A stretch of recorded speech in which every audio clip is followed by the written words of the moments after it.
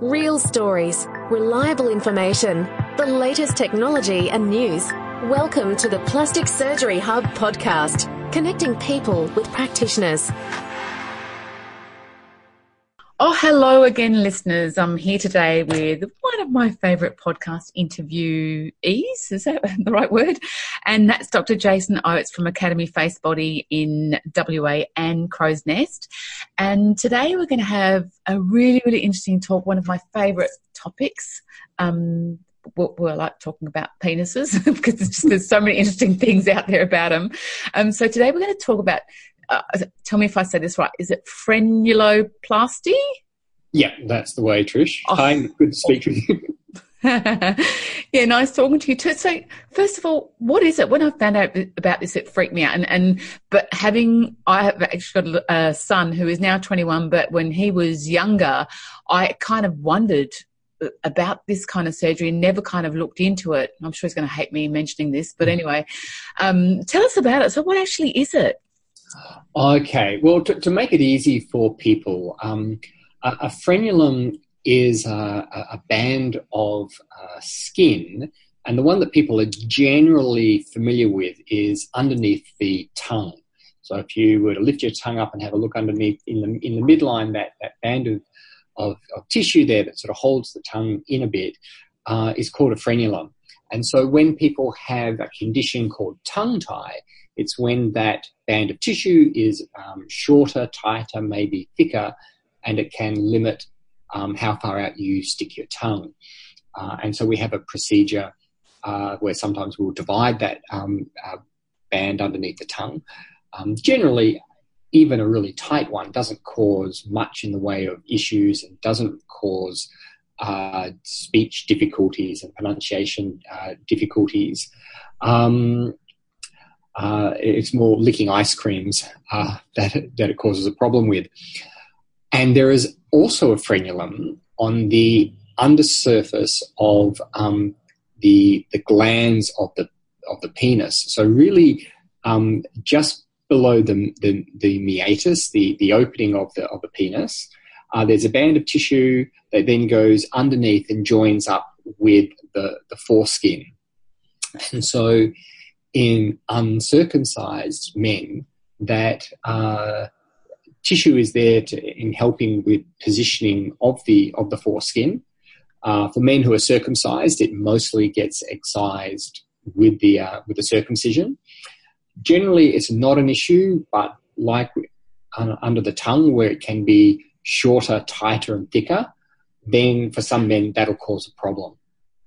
Yeah, I've actually heard because my brother, himself, he's also going to be really happy about me talking about this. But when he was younger, he actually had a problem with it where it had actually, he was having a bath or something, and he turned around and one of the bath crystals had got in and kind of cut that there, and like that was actually a problem for him. So you would I wouldn't even have thought of anything like that. And then my son as well, like being a single mum, he'd be like, "Oh, mum, I've got this problem. This hurts. Like, what do I do?" I'm like, "Oh my God, I have no idea. Like, I haven't got no idea what to do." But there is a solution, and apparently, correct me if I'm right or wrong, but guys who are uncircumcised are choosing just to have it done because it just, I don't know, it's less painful, or they can't, I don't know. Is that true? So for most guys, it's not an issue at all, and they don't have to do anything about it. But for the guys with a tighter foreskin, during sex or any time when that foreskin can be retracted down, it can actually tear or create what we call micro tears. And it's a really sensitive area, and it's very painful.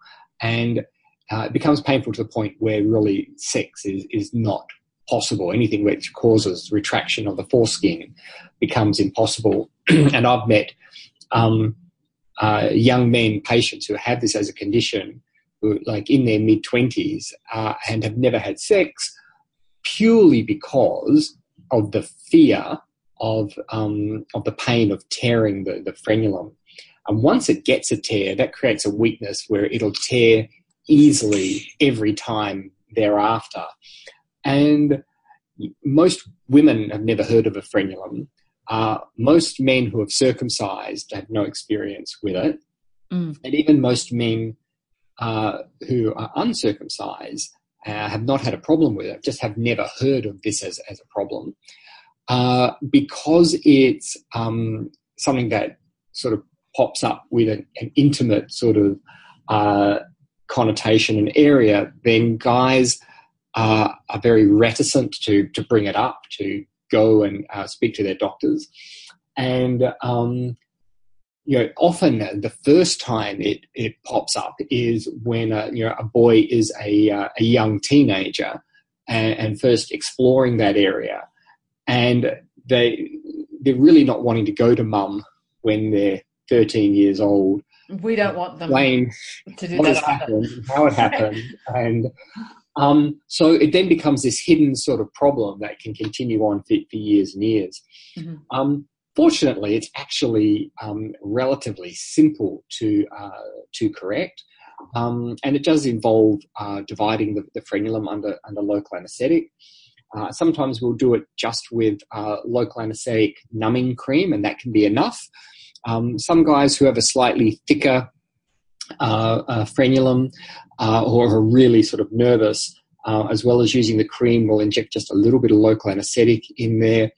And in our clinics, we use radiosurgery. So it's a device that sort of divides the skin and seals the blood vessels all together in one go. And the idea is just to divide that frenulum down so that the foreskin can be retracted, so that when they're having sex, that there's no pulling and tearing and pain. And for guys who've had that as a problem, it is such a relief that they don't have to worry about that anymore. And it's a really big deal, but it's something that actually is very quick and simple to do. To fix. So can I ask then, so like, once again, I'm going to go back to my brother, but only about the week or 2 weeks ago, he was actually saying to me that he'd wished he'd got his son circumcised when he was a baby, because as you get older, certain problems and the boys learning how to clean it and all that sort of thing. But for is it possible to just have this done just to kind of make it easier in that respect? Like is it something that you could? There's a number of elements there. So certainly in the last few decades, obviously there's been a big swing against circumcision and just leaving things natural and as they are. And overall, I think that's probably a good thing. And for most men, they're not going to have issues. There are conditions known as phimosis and paraphimosis, which is more of a tightening of the skin at the end of the foreskin, so it becomes difficult to retract, or a major problem if it does get retracted. And boys or men may require to have a circumcision then. And it certainly has been shown that actually circumcision does decrease the transmission of sexually transmitted diseases, and especially HIV. So there are some health reasons to perhaps suggest that that circumcision is something worthwhile and to be considered. I think I wouldn't necessarily jump in and be suggesting that all young boys should be getting circumcised again. And I think most uncircumcised men don't require a frenulectomy, but only if you're really having an issue. It does make it easier to retract the foreskin, and if there was an issue with hygiene, then potentially that would make it easier. But otherwise, the guy's probably looking to go to a full circumcision. Yeah, right. Okay, even because I was thinking, to avoid that later on, is it worth, like a 13-year-old boy, say, or a 15-year-old boy having it done, just doing the frenulum kind of thing to avoid? I wouldn't be advocating automatically doing it unless they specifically had a problem. Yeah, sorry, yeah. I meant if he was having problems, yeah. Oh, yeah, absolutely. If he was having a problem and if he found that the frenulum was causing pain, then absolutely, then that's absolutely fine, because it will become more and more of an issue. Mm-hmm. Yeah, well, that's what I thought. And maybe, because it's not just the option of like being circumcised or not being circumcised. There's kind of like an in-betweeny that's going to sort of, fix the problem for someone who hasn't been circumcised. Yeah. So if there's a problem, of course. Yeah. So if they've got the problem, I have no hesitation in saying that the frenuloplasty is a good treatment. In fact, it's the only treatment. So how old would like, at what age would you say that, and I know it's going to depend, but like, would you say, I wouldn't do this under someone who was, younger than 8, or is there an age where you'd say, yep, he's old enough now to get this done? I'd probably be looking into the teens before looking at doing it, because we're doing it under local anaesthetic. We want somebody who's going to be old enough to be able to hold still while you're doing this. For somebody who's younger, then I guess the question is, well, why do they have that issue? But anybody from their mid-teens onwards, if they've got that problem with the tearing of the frenulum, then I think they're a perfectly good candidate to have it done. Kind of pretty much no matter what age. Well, teenagers have to be in their teen years, really.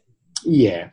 Okay. All right. And now when they understand what the treatment achieves for them, they'll probably really want to have it done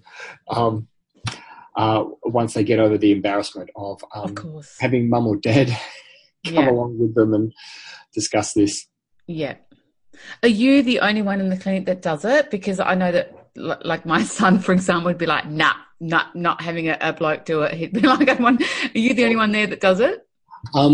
In Perth, I'm the only one who does it, and Dr. Scriven in Crow's Nest in Sydney is doing it. I don't know whether a boy would be comfortable seeing a woman to have that done. I thought they would be more comfortable seeing a man. Yeah, well, not my son, but then everyone is different. And maybe if it's actually because of reconstruction, they might actually feel more comfortable with a bloke. But so the next question I was going to ask you is, how long does it take? Well, the actual procedure only takes 5 or 10 minutes, really. It's surprisingly quick, and it's just reassuring the guys at the start that it's numb and that we can just get straight on and do it. And it varies a bit depending on how thick the frenulum is. Frequently, we don't even have to put any stitches in at all. Occasionally, I'll put in just a couple of very tiny dissolving stitches because I think it just speeds up the healing. It's a quick procedure, and then over the next week or so, it heals up. We advise guys to give it a little bit of a rest in the first couple of weeks. Yep. But really, there's not too much to it. Okay, and so they have the procedure. It takes about I don't know, half an hour by the time you're in and out, and then do you have to come back for the stitches to come out, or no? So those are totally dissolving. We do get them back in a couple of weeks just to check that things are all healing up and comfortable. It's possible to get a little bit of swelling and bruising.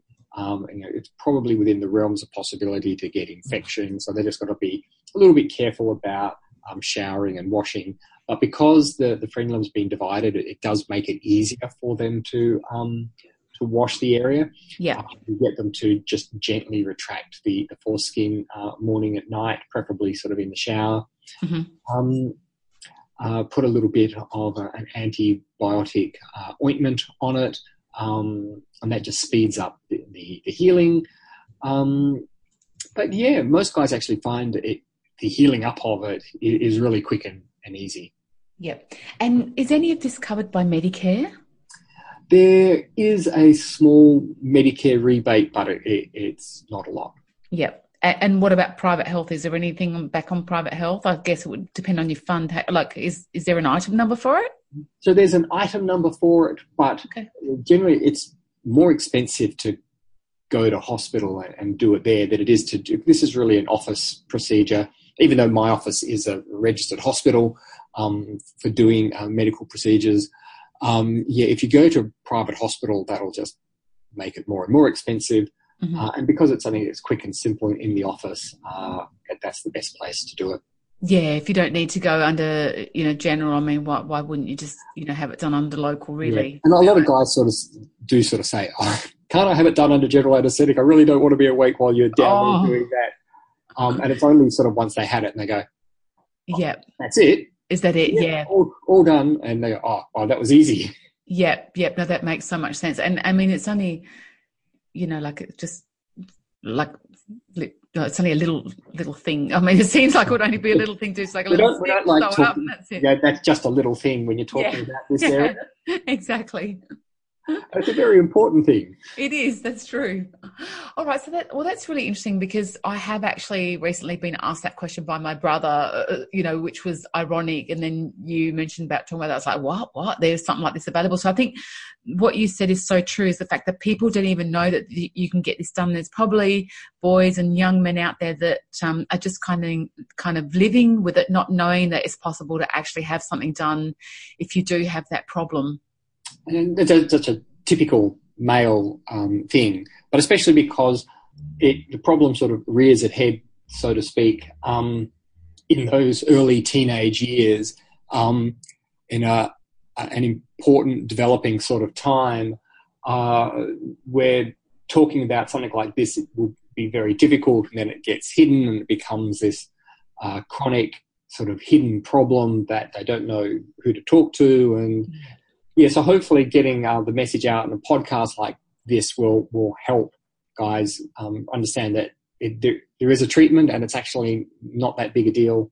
Come in and get it sorted out. Exactly. And even just so that the guys don't think that they're abnormal or anything, because I know, I've heard, I don't know, but I've heard stories about, the locker room talk and stuff like that with the guys. But even just for them to know that it's kind of normal, because if something like that was incorporated in, in the school sex education programs, or whenever they do anatomy and physiology at school or whatever, if they, just to kind of so let them know that, there is something like this is a thing, because people even my brother was just like, oh, I don't know what to do because, this is happening with, I mean, well, what do I do? And I'm like, Jesus, I don't know. You're asking the wrong person here, but so I don't know what they do in sex education sort of now.